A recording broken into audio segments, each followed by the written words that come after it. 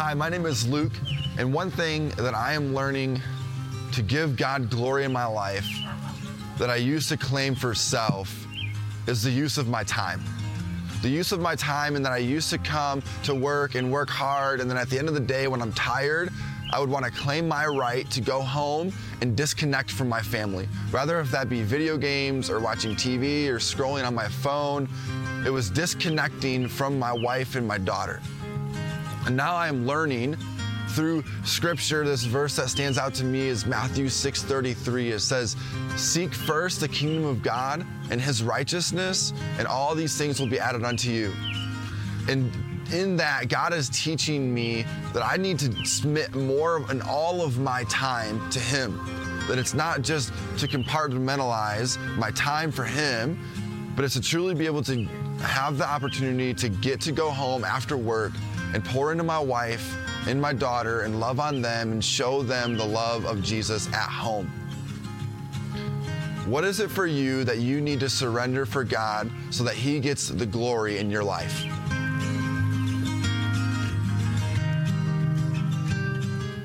Well, happy Father's Day to you. It's good to be with you. I love this testimony because it challenges, I think, all of us to say, what is primary for us? What are we giving our life to? And that's certainly what our text is going to respond to today. If you don't know, this is our friend Ian. You can say hello, Ian. He is somebody who works here at Chapel Pointe, serves this church well, so thanks for that, buddy. Thanks for helping me out, because when he woke up today and he came to church, he didn't know he was going to be helping me out. But he was willing to. If we could pick that up, this is, and then let's go with this here. This is going to represent your life, yes? This represents your life. You're doing great. So in your life, you have to start thinking about what is it that you want to be known for? What are the things that we want to be known for? You've seen this before, but just go with me for a moment here because it's going to help you out maybe. So this is your life, and you start to fill your life up with things that you want to be known for. I'll give you a few examples, then I'll let you call some things out, but behave, okay? So let's go with this. I want to be known for what you wear. That was close. You want to be known for how you dress, and you actually every day, if somebody doesn't compliment you on how you dress, it messes with you, right? Some of you want to be known for what vehicle you drive, right? And so you can't drive too bum of a car or too nice of a car. That's a very real thing, right? We've spoken about that too. I could drive a $75,000 pickup truck and it's fine, but if I drive a $30,000 Mercedes and I am using my money improperly and I'm going to hell. All right. That's a real thing. Isn't that how we are? Isn't that weird? That's a West Michigan thing. It's so strange. So strange. And then some of you want to be known for not only what you wear, what drive your car, but maybe where you live, right? You can live in Hudsonville, maybe Jenison, but not Granville. Don't care. So then some of you want to be known for what friends you hang out with, maybe at school, or maybe even the moms that you hang out with or the fathers that you hang out with. All of these different things. And you start going, man, how about my job or my career or where I went to school or what sports that I like or don't like, right? Or what food you eat or what you drink and maybe what you're known for in terms of activities. Yesterday, you ran a marathon. Good job. You should be able to. You're 23. Good for you. You see how I just discredited that? I did a Tough Mudder yesterday, and I'd like to let you know that I barely was able to get up to walk out on the stage. Okay. We have all these other things. So give me something that we like to be known for. Call some things out. Cottage, running a Tough Mudder. Somebody call that up. Oh, wow. He got you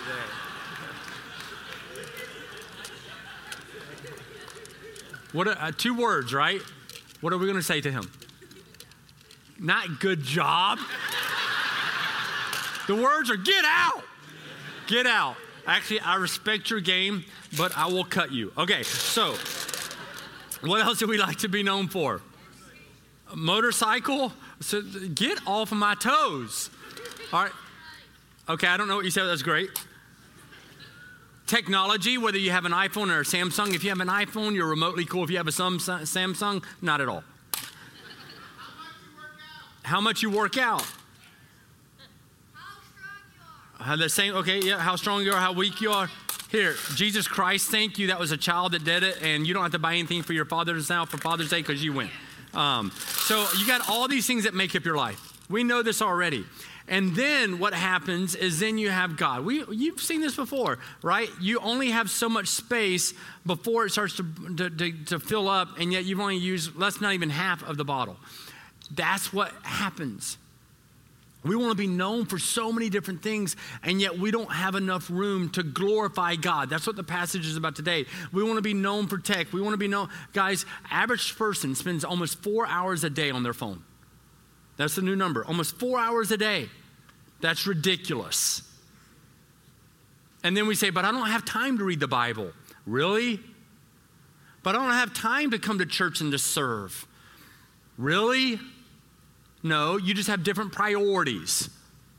So now because I'm getting old, I just tell people that. I don't go, oh, okay, well, maybe one day. I go, no, you just don't have the priority right. Because this is what happens. So then what we really need to be doing, may I? So we do that, and then we do this here, right? And we fill this up, and that is what we're living for. God's glory, God's purpose. We've talked about that many times.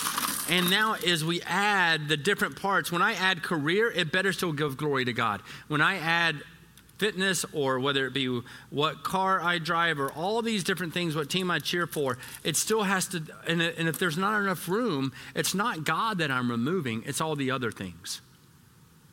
You're following me? Yes? That's what we have to understand today. Again, I think you've done a remarkable job. Most successful thing you've ever done. Good job. Good job. Thank you. Good.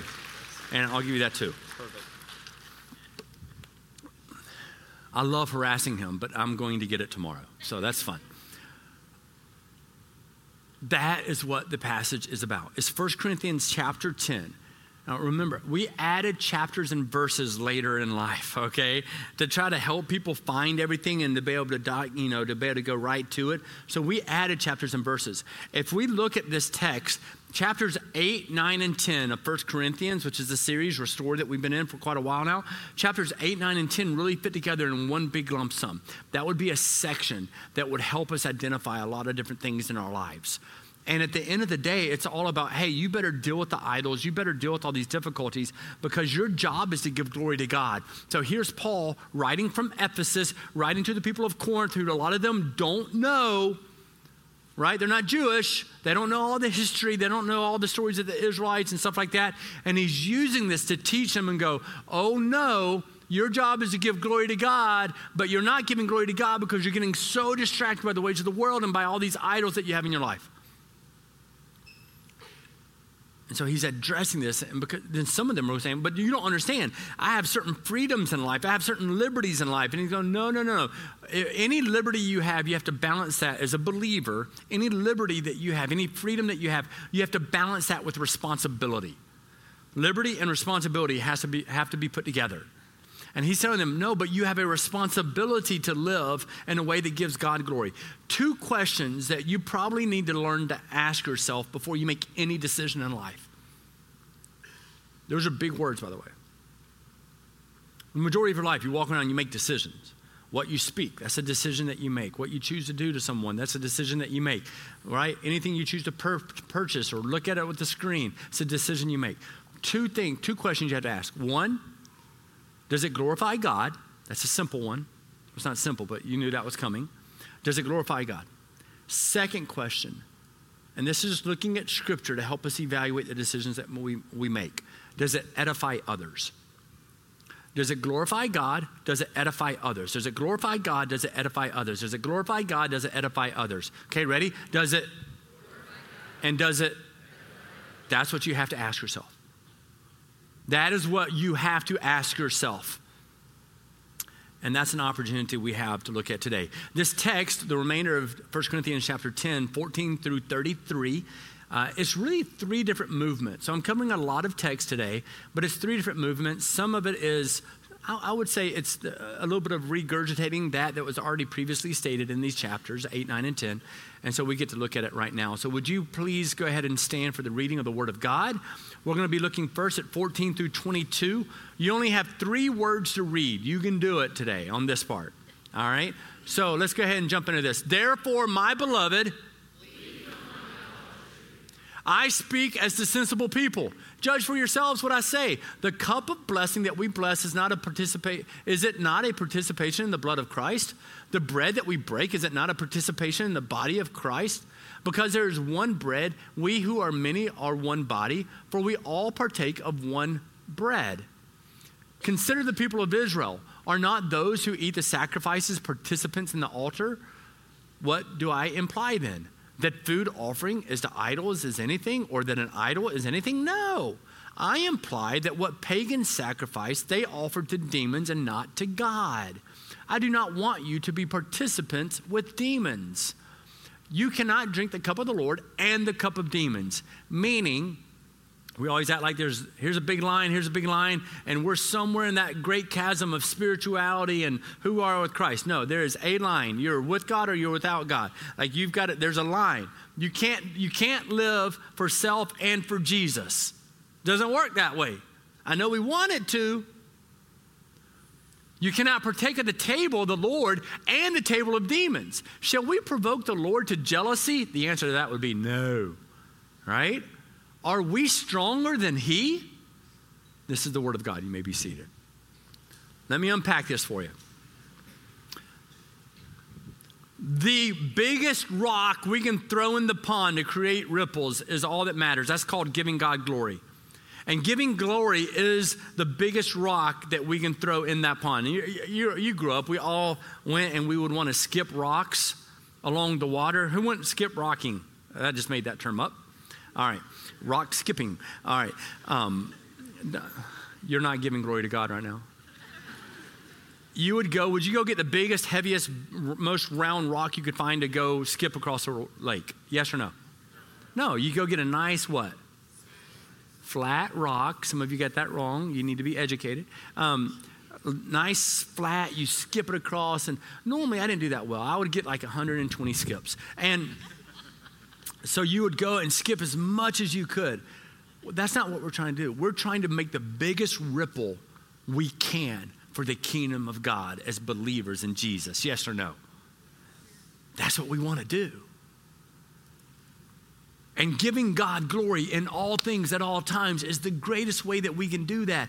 And so he says the reason you're not creating a bigger ripple, here's a very simple way to think about it, is because you have idols.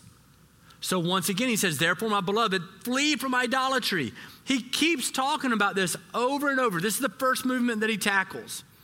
He's like, flee, run, right, from idolatry. He speaks about this numerous times, 8, 9, and 10, keeps talking about idolatry. And in this passage, idolatry, as I said it last week, I've said it so many times throughout my ministry. This is what idolatry is. Idolatry is giving greater worth to anything than that which you have given to God. And none of us wake up in the morning and go, man, let me identify my idols. If you do, wow, that's what I would say. But he's identifying the idols that they have and the struggles that they're having. And he's like, your job is to give God glory. The reason you're not giving God glory is because you're buying in to the idols of the world. Remember, Paul from Ephesus to Corinth, trading hub full of sexual immorality, 27 temples that we know of that they had to worship other gods because they would just create whatever god, whatever idol they wanted to be able to worship in order to do what they wanted to do. And so they just kept coming up with other stuff. Over and over and over and over again. We know that. So they just kept doing it. And because they had idols, they wanted certain particular things in their life. And so they would come out with it. And so then he says, flee from idolatry. Run from idolatry. Stop giving worth to things in a more significant way than you give worth to knowing God, to glorifying God. And so he talks about it. He talks about it when it comes to, hey, by the way, the cup of blessing that we bless, that's participating with the blood of Christ. So they did know the Lord's Supper. He introduced that to them, right? Don't you know that even the bread that we are there and we're partaking of the one bread? Right? He knew that, listen, that when we take the Lord's Supper, that's symbolic. We don't literally think that's the blood and the body of Christ. But he's going, don't you know that we're participating with Christ in that? We're acknowledging it. We're recognizing what he has done on our behalf. And so you need to know that what you're eating in that moment is recognizing, symbolizing your belief and your understanding of who Christ is. He then goes back in verse 18, he says, consider the people of Israel. Well, last week, beginning of chapter 10, he says, don't you know about the people of Israel? He is educating them because they're not a bunch of Jewish people here. We make these understandings of like, oh, they should know all this. No, some of them are learning. This is a new church, new believers in Corinth. He's gone to that place, spent how long did he spend there? 18 months. And now he's gone. He's in Ephesus. He's writing back to them, and he's telling them, hey, guys, you got to remember Israel. I've already told you about them. Consider them. Are not those who eat the sacrifices participants in the altar? What do I imply then? That food offered to idols is anything, or that an idol is anything? No. I imply that what pagans sacrifice, they offer to demons and not to God. What he's saying, because he's addressed this in 1 Corinthians chapter 8, verse 4, he said, listen, you can eat the food that's offered to idols. That's not the issue because we know that the idol's not real. It's not about that. Do you remember this? Just say yes. Okay, good. All right. We already know that, 1 Corinthians chapter 8, verse 4. It's not about eating that. But he does go on to say, but wait a second. If it's going to damage your witness or distract others or lead them astray because they can't handle it, just don't do it. And you certainly don't eat that food that was offered to an idol sitting down in a pagan temple, which is going to confuse others because they're going to identify that with being someone who is acknowledging that God in their life. Why would you do that? He says, don't do it. This is why they're struggling. Did you know that there's certain areas in life, they're very black and what? Black and white, yeah. Certain, like if I came to you and said, hey, such and such cut me off, do you think I should kill them? What's the answer to that? That's a black and white. You're going, well, that's silly. Well, because it's such a black and white. You don't do that. New York, maybe. But okay, you don't do that. But there are other areas in life that they're gray. We don't like grays. That's why we've come up with a lot of rules in our life. That's why we say we don't remove from Scripture and we don't what? We don't add to Scripture.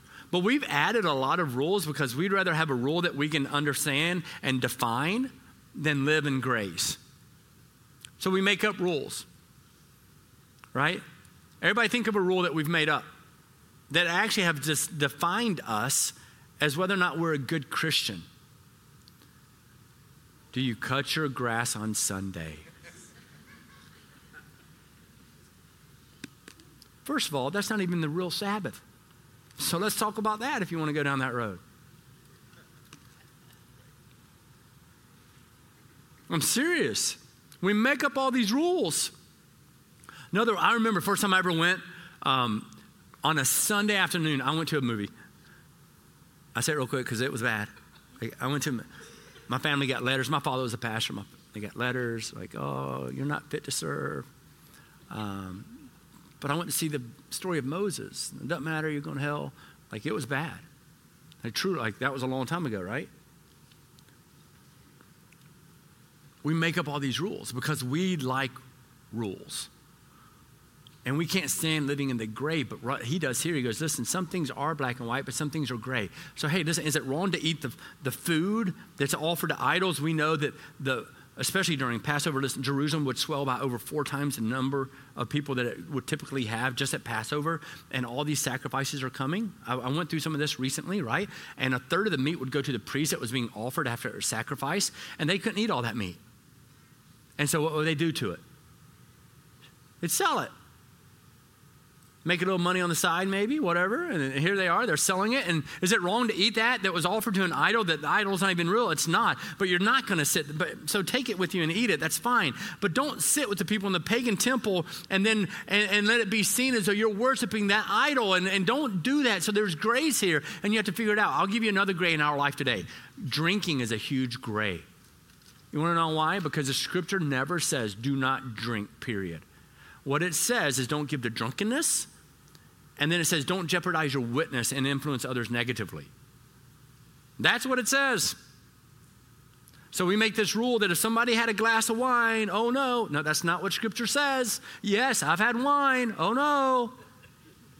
And yes, it was real in the Bible. They couldn't drink the normal water a lot of times. There's other reasons for it because it was bad. It was contaminated, all these different things. They couldn't do it. Why? They didn't have all the things that we have today. And so cows would have just done things in that water. They had to ferment it. No, is it right? You have to learn all this. But we don't like that. And so we create rules. But what it does say is, man, never give to drunkenness. What it does say is don't drink if it's going to be a negative witness of who you are. And if listen, just because someone's not as spiritually mature as you, let's say if you've known Christ for 5 years. If you've known Christ for 5 years and the word, you should be all about some Jesus. Amen? Like, there's no more convincing. Like, there's a radical movement of God. You're being transformed on a continual basis. And if that's you and you find somebody who's a new believer, they don't understand all this, just don't drink around. Why would you do that? So you can claim your own liberty and I have freedom. No. What did you do? You gave that right up to Jesus Christ. You said, I have liberty and I have freedom in Jesus. We talk about it all the time. And so because I have liberty and freedom in Jesus, I am now going to surrender that to become a slave of the Most High God through Jesus Christ, who died for me so that I could have eternal life. That's what we get to do. I'm riled up today because it's Father's Day. And I get the right. I'm claiming my right. Right? No, that's what we do. We claim our rights. Stop.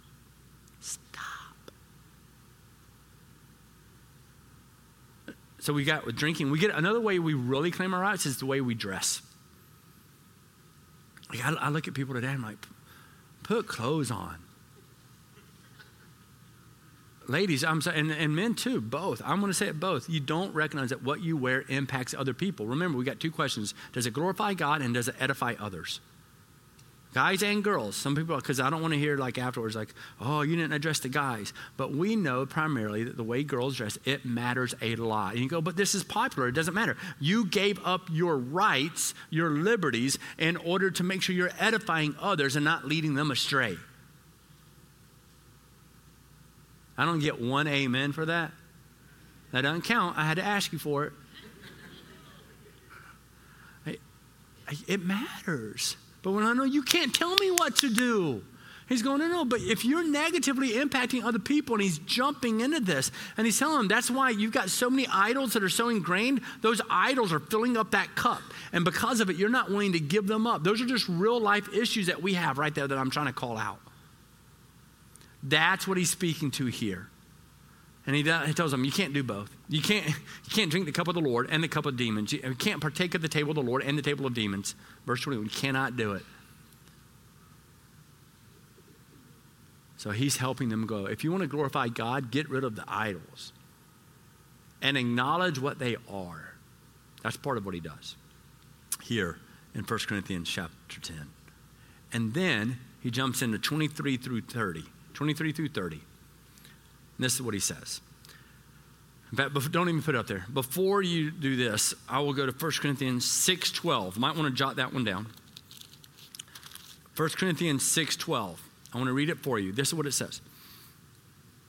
All things are lawful for me, but not all things are helpful. All things are lawful, not all things are helpful. You heard this a couple months ago. All things are lawful, not all things are helpful. He also says in other translations, simply because something is permissible doesn't mean it's beneficial. Simply because it's permissible doesn't mean it's beneficial. So you give it up if it's not beneficial. You may have the right to do it, but you don't live that right out if it's going to negatively impact your witness of Jesus Christ. You give it up. That's called spiritual maturity, my friends. If you have somebody who's going to stomp their feet and bury their heels in the dirt and say, you can't tell me what to do, I have the right to do this, then what you have encountered is somebody who is spiritually immature because you have surrendered those rights in order to glorify God.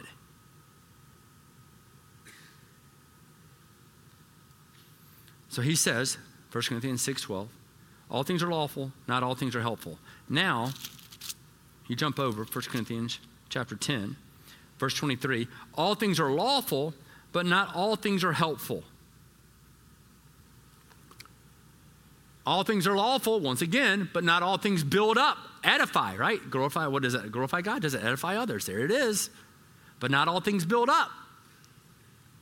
Let no one seek his own good, but the good of his neighbor, and eat whatever is sold in the meat market without raising any question on the ground of conscience.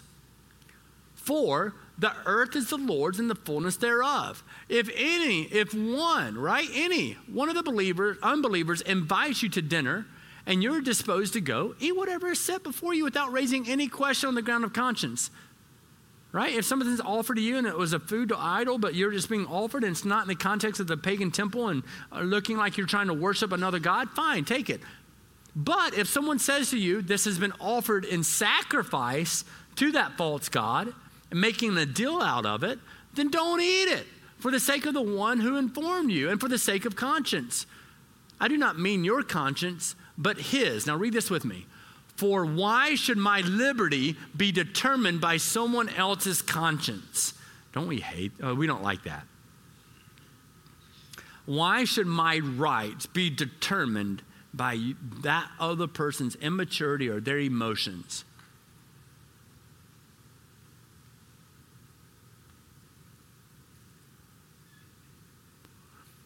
Everything you do says something about you.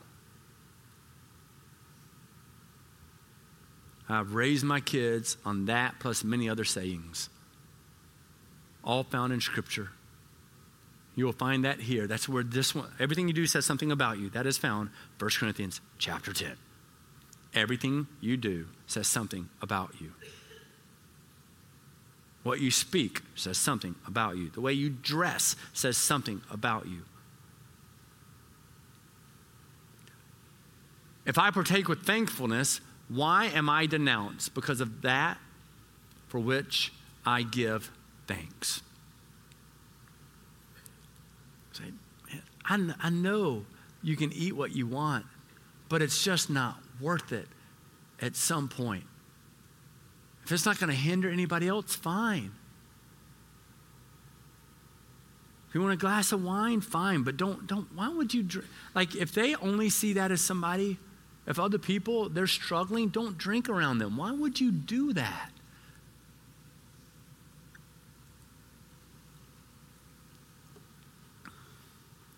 Why don't you seek others' good? I love it here. It says, listen, make sure, do all of this. Make sure that you're willing to sacrifice your preference in order for others to be built up. That's what it's communicating. Don't you know not to seek your own good, but the good of your neighbor, verse 24? But I want to do this, right? We want everything to be fair, right? We want everything to be fair. You have kids, and those kids, they grow up, and you're like, hey, I'm going to spoil them. And so then you buy them a bag of Skittles. And then if you're a parent like me, because you don't want them to have too much sugar, you only buy one pack, but you have 4 kids, and there's a dilemma. Because then you have what? You have, like, who puts an odd number in the Skittle bag? So then I found myself one day, I was cutting a Skittle in half, and I said, what has my world come to? Everybody wants everything to be equal. Now, this is a long time ago, and this is not my kids today. They're amazing. But I go, man, what are we? We want everything to be equal, and who are you to tell me what to do? And why do they get 2 donuts and I only get 1 donut? That's not fair. Get over it. Listen, if you're looking out for other people's good anyway, if that's your priority,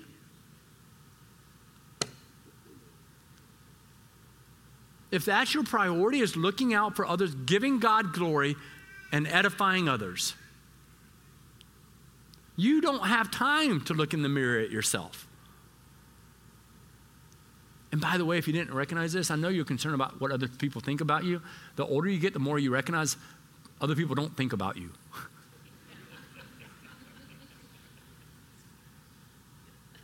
It's so true. Well, what are they going to think? They ain't going to think a thing. They're not thinking about you. They're so concerned thinking about themselves, they don't have time to think about you. Did I get a hallelujah? We're going gospel. Look at us.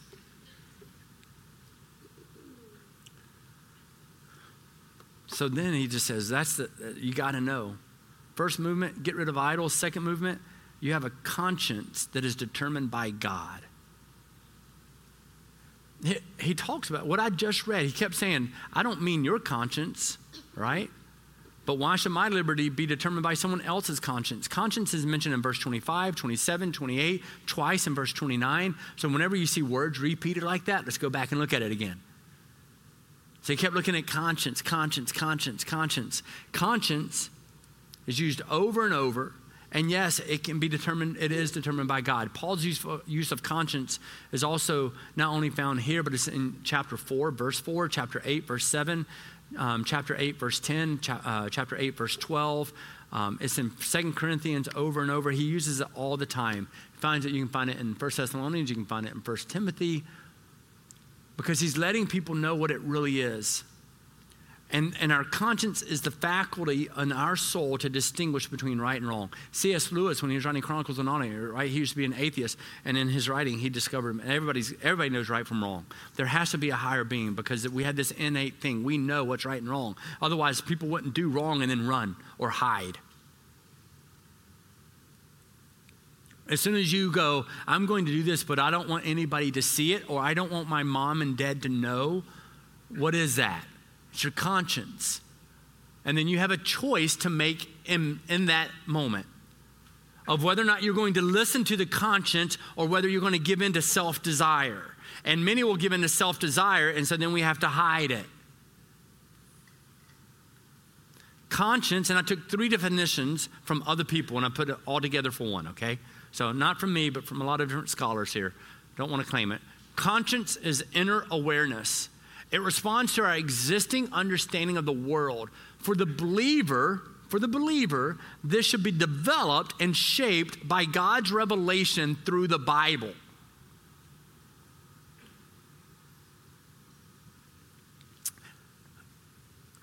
Who here was around in the year 2000? Raise your hand. Okay. Anybody noticed since then the world's changed a lot? Has anybody noticed that? Raise your hand again. Good or bad, it doesn't matter. It's changed. It's going so quick. Everybody says, well, it's because of technology. You have access to everything. That is true. But can I tell you the real reason it's changed so quickly? Is because we have stepped away from allowing the Bible to guide our conscience. Your mind would be boggled if you know the number of people who come to this church, even sometimes from other churches, and say, man, I've never opened the Bible. What? I mean, what point of, listen, if we're not going to preach the Bible, I have to go get a new job because there's no need for us to be a church.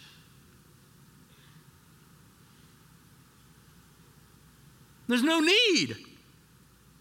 And the Bible, listen, what we did is even in the church, we started removing the preaching of the truth for placating the ears of the sinner.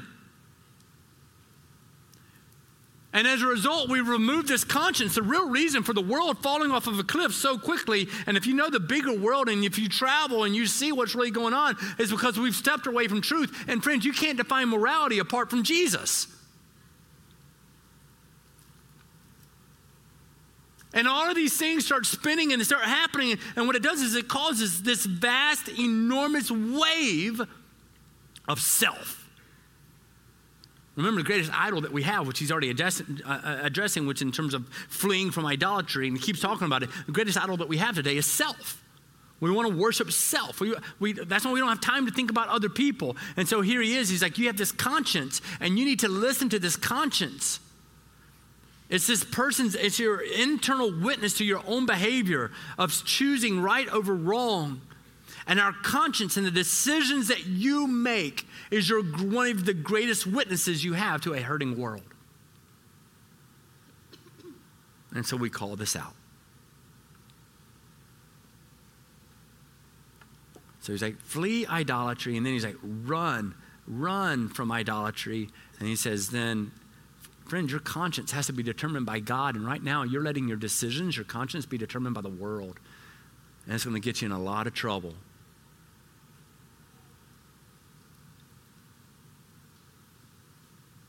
And then 31 through 33, last section. Told you, we're going quick. And this is the crux of what he's been communicating. All right? And this is what he says. So, whether you eat or drink or everything you do says something about you. Hello. Everybody say hello. Can't believe sometimes when you go along with things. Right? Give no offense to Jews or to Greeks or to the church of God, just as I try to please everyone in everything I do, not seeking my own advantage, but that of many, that they may be what? This is the word of God. Whatever you do. So here I told you 3 movements. First movement, run from idolatry. Second movement, our conscience is determined by God. Third movement, be all in for God's glory. Because he says whether you eat or drink. And that's one thing, like, okay, I'm going to make sure that I eat well, and that's a witness. I'm going to do this right? Or maybe it's what you drink. And some of you, listen, drinking is a major issue in terms of alcohol, and you just can't put it down. Friends, if you have to go home from work, let me help you out here, okay? Make it real life.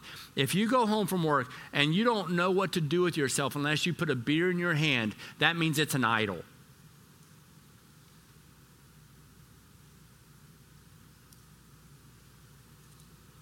Some of you probably just got really upset with me, and you may never come back, but I'd rather you hear the truth. If that's what you have to do in order to know what to do with yourself, that is an idol. If you can't imagine having fulfillment and a peaceful night without putting a can of beer in your hand or a glass of whiskey in your hand, and that's the only way you can do it, it's an idol. And we have all these idols sitting in our lives, and what we don't even recognize is we're actually being held captive by them. And it keeps us from listening and hearing because we've already filled our cup with so many different things that we don't allow enough room for the Holy Spirit to come and to just have his indwelling, his living within us. And so we start holding those rocks and those things that matter so much to us, and we don't even know how it's destroying our soul. And now all of a sudden that conscience is shifting because the drinking matters more than the Word of God. And so we're starting to shift our decisions because now our decisions are being made as long as I don't have to give this up. You see what just happened? So whatever you eat, whatever you drink, whatever you do, do it all for the glory of God.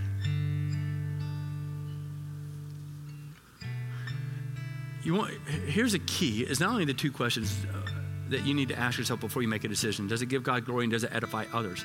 But the key is, here comes Paul and he says, listen, don't give an offense to other people. It's just not worth it. I know that you have the right, you have the liberty to offend other people, but why would you offend other people if it's going to be a detriment to your witness?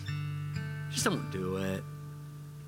He says, just as I try to please everyone in everything I do, not seeking my own advantage. That's the thing. The reason he's able to look at giving glory to God is because he set aside seeking his own advantage. He set aside thinking, but this is what I deserve. Don't you know how hard I worked? I deserve this. No. It's not like that.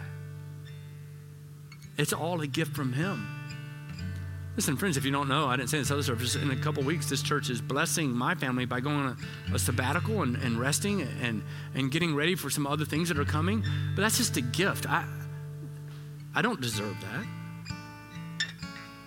It's a gift. That's all that is.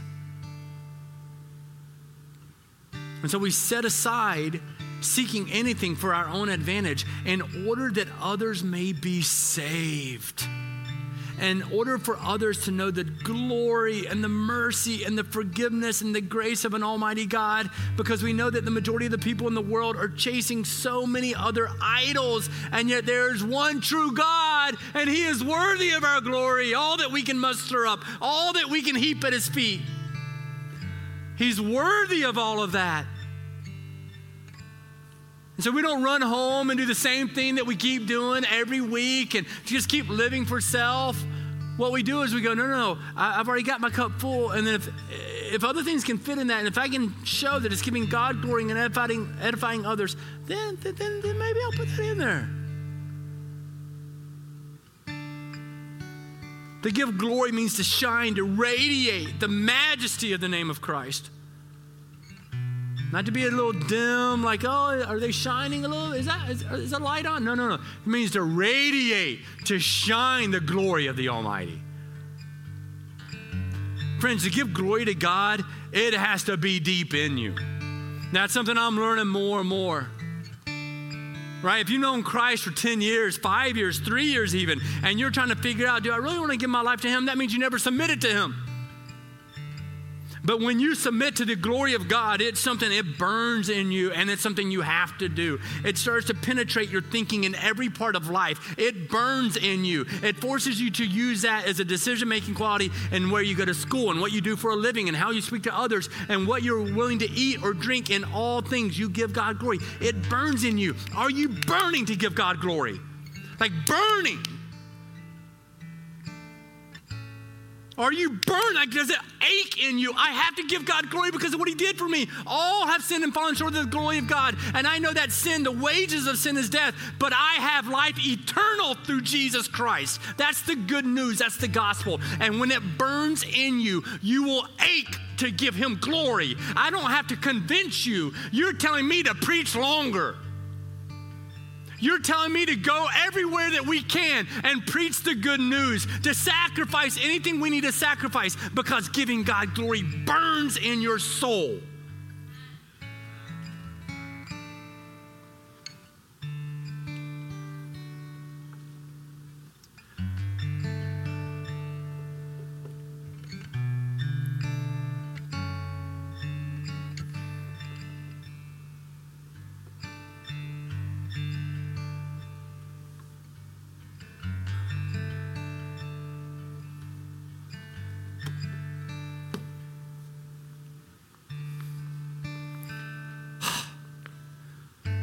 I'm not going there. It's Father's Day. I'm not going there today.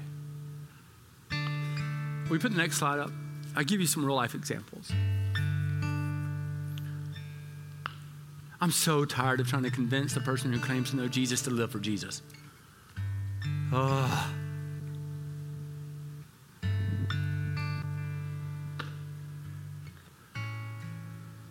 I being too raw?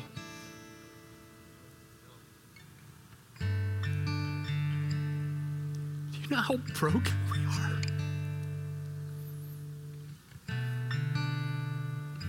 Do you get it? We're nothing without Him. So how do I glorify God? Simple ways in these things. I'll just give you 5 quick. These are my examples. In marriage, I have to show grace. That's how I show the glory of God. My wife, I'm married. She doesn't do everything my way. Which means I know she doesn't do everything the right way, but I'm kidding. If it's funny enough, it can be a little rude, okay? So it's, no, like, and it's still, we always use this as an example, but the way she does toothpaste, like, I have to push it up from the bottom. I know when one of my kids or my wife has used my toothpaste. I'm like, I will buy you your own toothpaste. Stop using mine. I can't, I'm not a perfectionist, but right up to the line. Right? I'm right there. And I'm like, push it up from the bottom. Keeps it nice and neat. Nothing else in my life is nice and neat. Can I just have my own toothpaste? And so I demonstrate that by showing a lot of grace because just because she doesn't do it my way doesn't mean she's not godly in the way she does it. I have an amazing wife. And so in marriage, I show a lot of grace. She doesn't have to do it my way. In friendship, I have to write down, text my friends. Encourage them to be bold in Jesus because I'll forget. And so you may be like, oh, you're weak because you have to remind yourself. No, I think I'd be weak if I wouldn't remind myself. In financial, I have to give sacrificially. I think it is a biblical requirement to give sacrificially. And so a tithe, when you've been tithing your whole life, guess what a tithe ends up not being? Sacrificial. You just get used to it.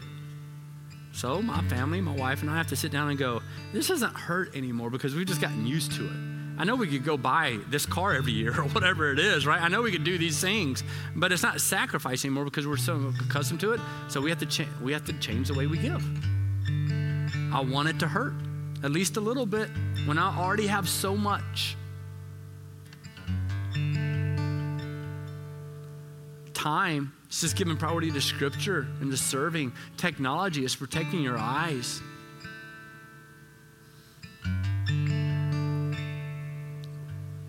Giving God glory is hard, friends. It takes work.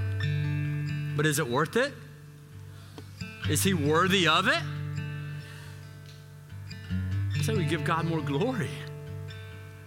Give God glory, to give God glory, to give God glory. Say it with me. Give God glory. Give God glory, right? Like it should just, it's deep in you. It just comes out. I got to give God glory. I got to figure it out. And so that is the prayer. God, I come before you. I love you. I praise you. I worship you. I declare your goodness. May we give you glory. Oh, God, seize our hearts. Seize our hearts. In Christ's name.